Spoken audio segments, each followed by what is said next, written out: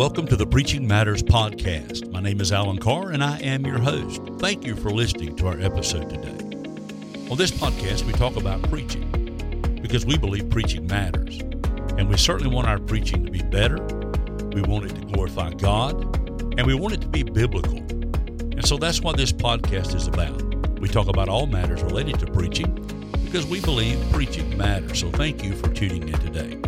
We're going to get right into the episode, but before we do, let me ask you to go to your favorite podcast directory and leave us a good review. We would appreciate that. Get in touch with us. Let us know what you think. Now, let's talk about preaching because preaching matters.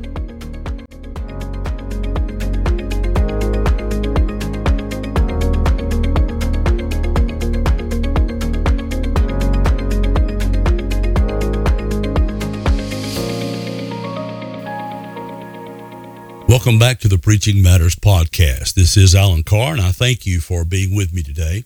This is episode number 38.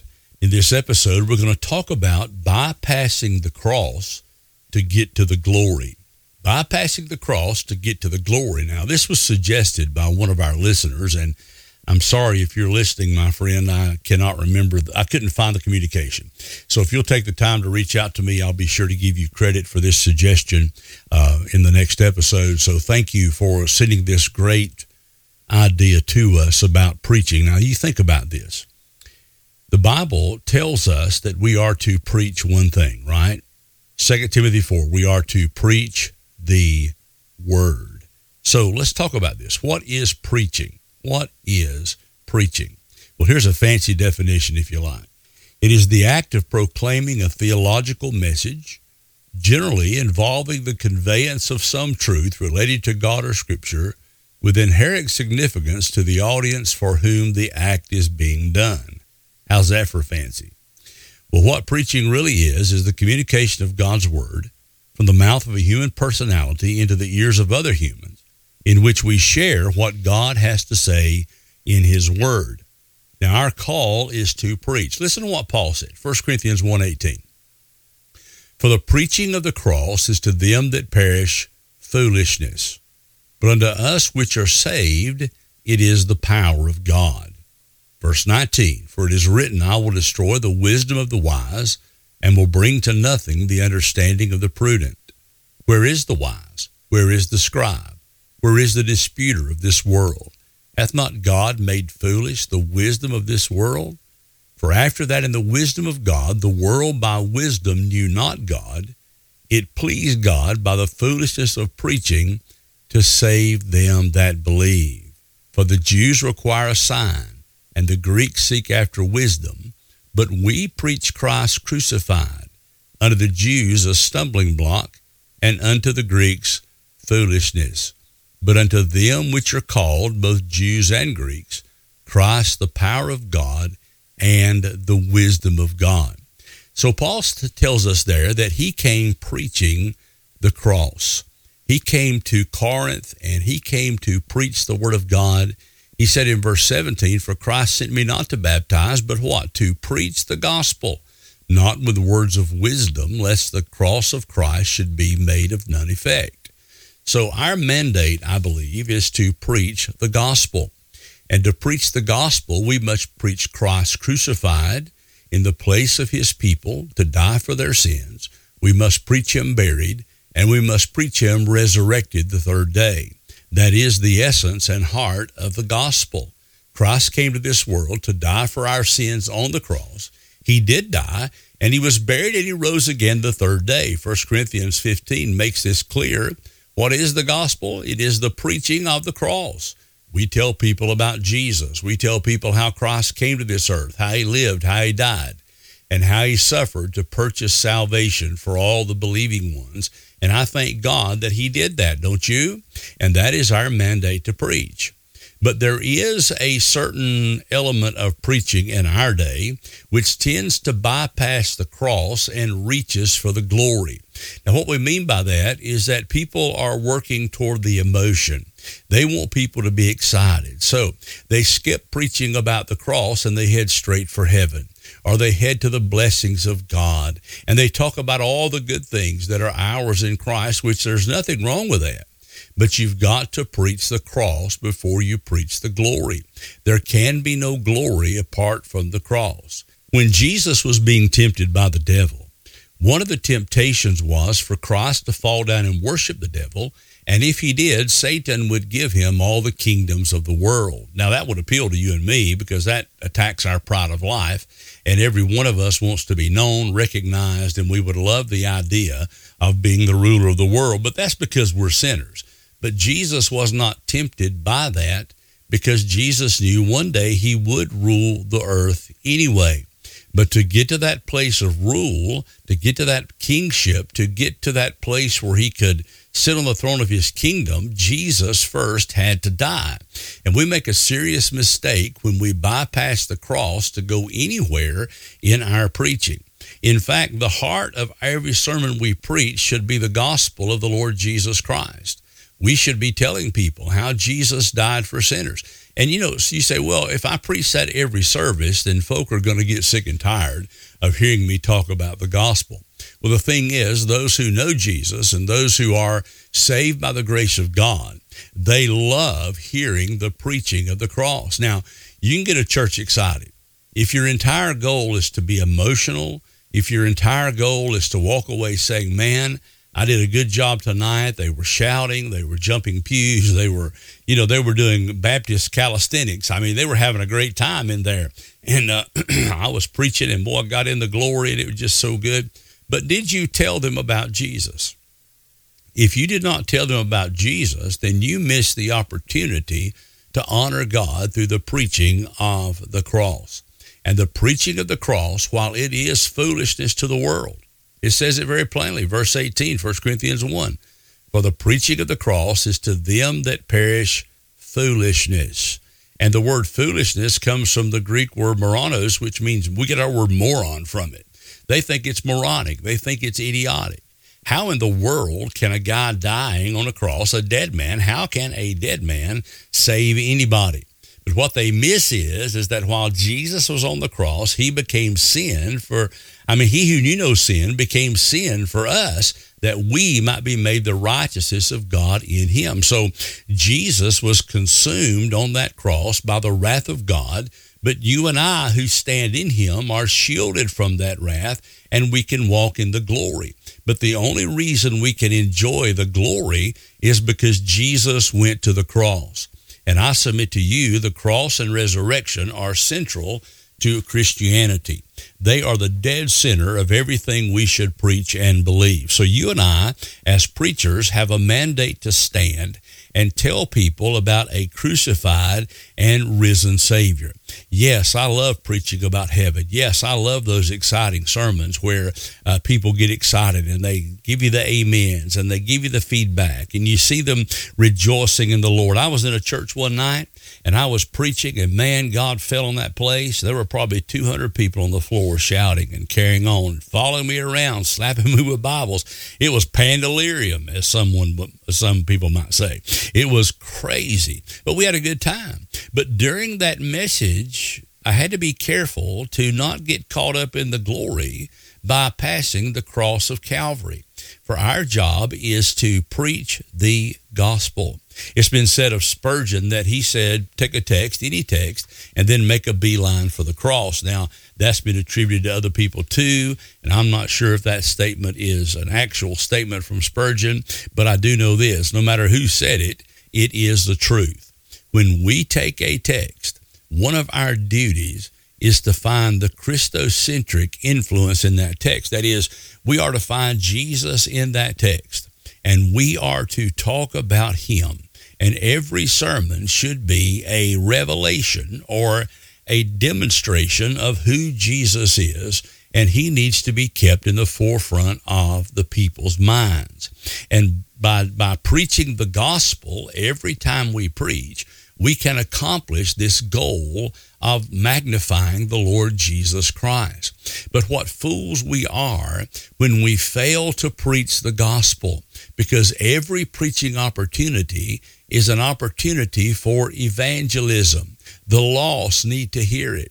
The saved need to hear it. Everybody needs to hear the gospel. Everybody needs to be reminded of the cross, because that is what God has called us to do. Did you notice what it said in verse 21? For after that, in the wisdom of God, the world by wisdom knew not God. It pleased God by the foolishness of preaching to save them that believe. Now, when he talks about the foolishness of preaching, he's not talking about foolish preaching. And heaven knows there's enough of that going around today. He's not talking about turning the preaching time into a time for skits and play acting. He's not talking about the foolishness of running wild while you preach and preying on the emotions of men. When he talks about the foolishness of preaching, he's talking about the foolishness of what we preach. The content of our message is foolish to the world, right?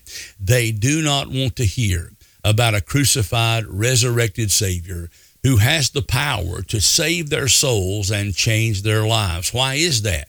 Jesus said that they love the darkness more than they love the light. And when the light comes, they will rebel against it. But you and I, preacher, we are lighthouses for Christ. And our job is to spread the light of the gospel every time we preach. So let's decide within ourselves that we're not going to be overly emotional when we preach. I'm not against it. Now listen, I come from a context, and I grew up in shouting. I grew up in all this stuff that goes on in church, and I'm a fan of it. I don't mind praising God. I don't mind hands being lifted. I don't mind people shouting glory. I don't mind that kind of thing when I'm preaching. That may not happen where you are. But at the same time, there should be enthusiasm in my preaching, but the enthusiasm and the emotional draw of preaching should not be the main goal. The main goal should be to preach the foolishness of the cross of the Lord Jesus Christ, and you and I need to learn to rejoice in what Jesus did when he died for our sins. If you've been preaching any length of time, there's one thing you know. You know that you can preach on heaven, people will get excited. You can preach on salvation and how God changes our lives or meets our needs, and you can get people excited. People get excited about all that good stuff, all that good stuff in the Bible. But you go back to preaching on the cross, and if you describe in detail what Jesus endured and you talk about him dying, people don't get too excited about that. You can take a church that's really on the verge of just going absolute crazy in a service, and you can take them back to the cross and preach about the pain, the suffering, the horror, and how Jesus absorbed the wrath of God on behalf of his people, and that church will typically grow silent for you. But if you want to get them back, just talk about the resurrection, him getting up, and what that means for us, and you will have them back in the land of excitement. But would it be a blessing if God's people were excited about the cross? I think some people find it hard to rejoice in the suffering and death of Jesus on the cross, but yet Jesus endured that so that we might be saved by the grace of God, and he has given us the mandate of preaching that message. Now, what Paul said, he said the Jews require a sign. This is in 1 Corinthians 1:22. The Greeks seek after wisdom. The Jews are over here looking for some great sign to prove Jesus is who he says he is. And again, they did that during his ministry. And the Greeks are so caught up in wisdom and philosophy, all they want to do is hear something new. But Paul said, but we preach Christ crucified. Paul said, I did not play to their egos. I did not play to their felt needs. I did not play to their desires, but I came preaching Jesus, and I talked about him dying on the cross. Under the Jews, it was a stumbling block. Under the Greeks, it was moronic foolishness. But he tells us that to the people of God who are saved by the grace of God, but unto them who are called, both Jews and Greeks, Christ, the power of God and the wisdom of God. If you, preacher, have experienced the power of God and the wisdom of God through a faith relationship in Jesus Christ, who died for your sins, was buried, and rose again the third day, that should thrill your soul. And you should never grow tired of sharing with the congregation how God saved you, how he can save others, and what it took to make that salvation possible. We have a mandate to preach the gospel. Will it always be popular? No. Will everybody want to hear it? No. Will people walk away saying all that guy talks about is the cross? They surely will. But I'd rather be known for preaching the gospel as I had to be known for preaching anything else. If my ministry has to be boiled down to one simple statement, let it be, he preached the cross. That is our job. That is our mandate. And we must be active in finding Jesus everywhere in the Scripture so that we can point him out in clarity to those who come to hear us preach, because they need the gospel. Beloved, I need the gospel. Every day I need to preach the gospel to myself. We had a woman come to our church, and she came out of a Roman Catholic background, but her son was converted in our church, and she would visit and sit with him. But she complained to him that she said, all that preacher talks about is Jesus. All he ever talks about is Jesus. I thought, well, praise the Lord. I'm doing something right. She didn't like it, but that's okay. That's okay. My job is to preach the cross. Your job is to preach the cross, and we should never be ashamed of that. We should never be guilty of playing on the emotions of people and trying to work up some emotional response when our primary duty is to preach Christ and him crucified. After we have preached the gospel, yes, let's reach for the glory. Let's reach for all that stuff that blesses us and helps us. But let us never preach without mentioning the cross of Christ and the gospel, because that is the heart of what you and I are to preach to the people. Romans 10:17 says, so then faith cometh by hearing, and hearing by the word of God. And as we communicate the word of God to the people, what they need more than anything is the gospel. Now, I know we want to teach them how to balance their checkbooks and how to have a good marriage, and we want to teach them how, and I'm being facetious here, but we want to teach them how to raise their children without lifting a hand to correct them, and all this stuff that you hear in a lot of the modern churches. But that plays to the intellect. And on the other extreme of that, you have the churches where you go and all they do is whoop it up and shout and holler and carry on, and that's fine, but it's shallow. It's like an inch deep and a mile wide. But God help us to be an inch wide and a mile deep. And we will be deeper preachers if we concentrate on finding Jesus in every text, and if we concentrate on preaching the gospel. Hope this is making sense to you. I'm just kind of shooting from the hip today and talking to you, because what we have is a message. And our message is filled with intense irony. We preach the gospel. Very shameful. The crucifixion was a shameful thing to people in that first century church. But the most foolish thing about God is wiser than human wisdom.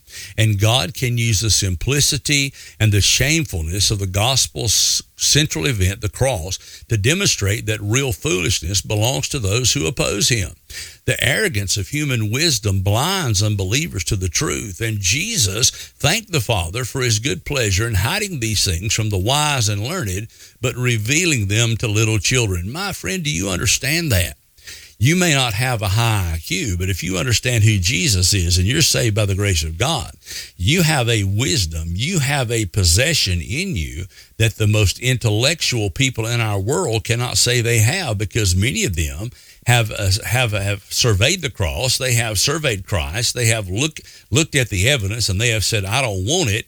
And so they rest in their intellectual prowess, thinking they're better than those who believe the gospel. Yet those who have believed the foolishness of the gospel have been made wise through the glory of God, and they enjoy the power of God in their lives because they walk in a faith relationship with Jesus. And isn't that what we should be preaching? Now, I love to go to a service and preach where people get excited. I like the feedback, but I'm fine to stand in front of a congregation where they don't make a sound, as long as I get the opportunity to preach Jesus, him crucified and resurrected. So what I'm saying to you today, my friends, is that the gospel should be central to everything we do. We should be preaching the gospel every time we open the book. I don't care if you're in Malachi preaching about tithing. Find a way to hit Jesus in that text and get that congregation to the cross. Get them to the feet of the cross and let them see Jesus suffering, bleeding, dying for their sins. Let them see him rising again in glory. Because what is the gospel? What is it? We are to preach what?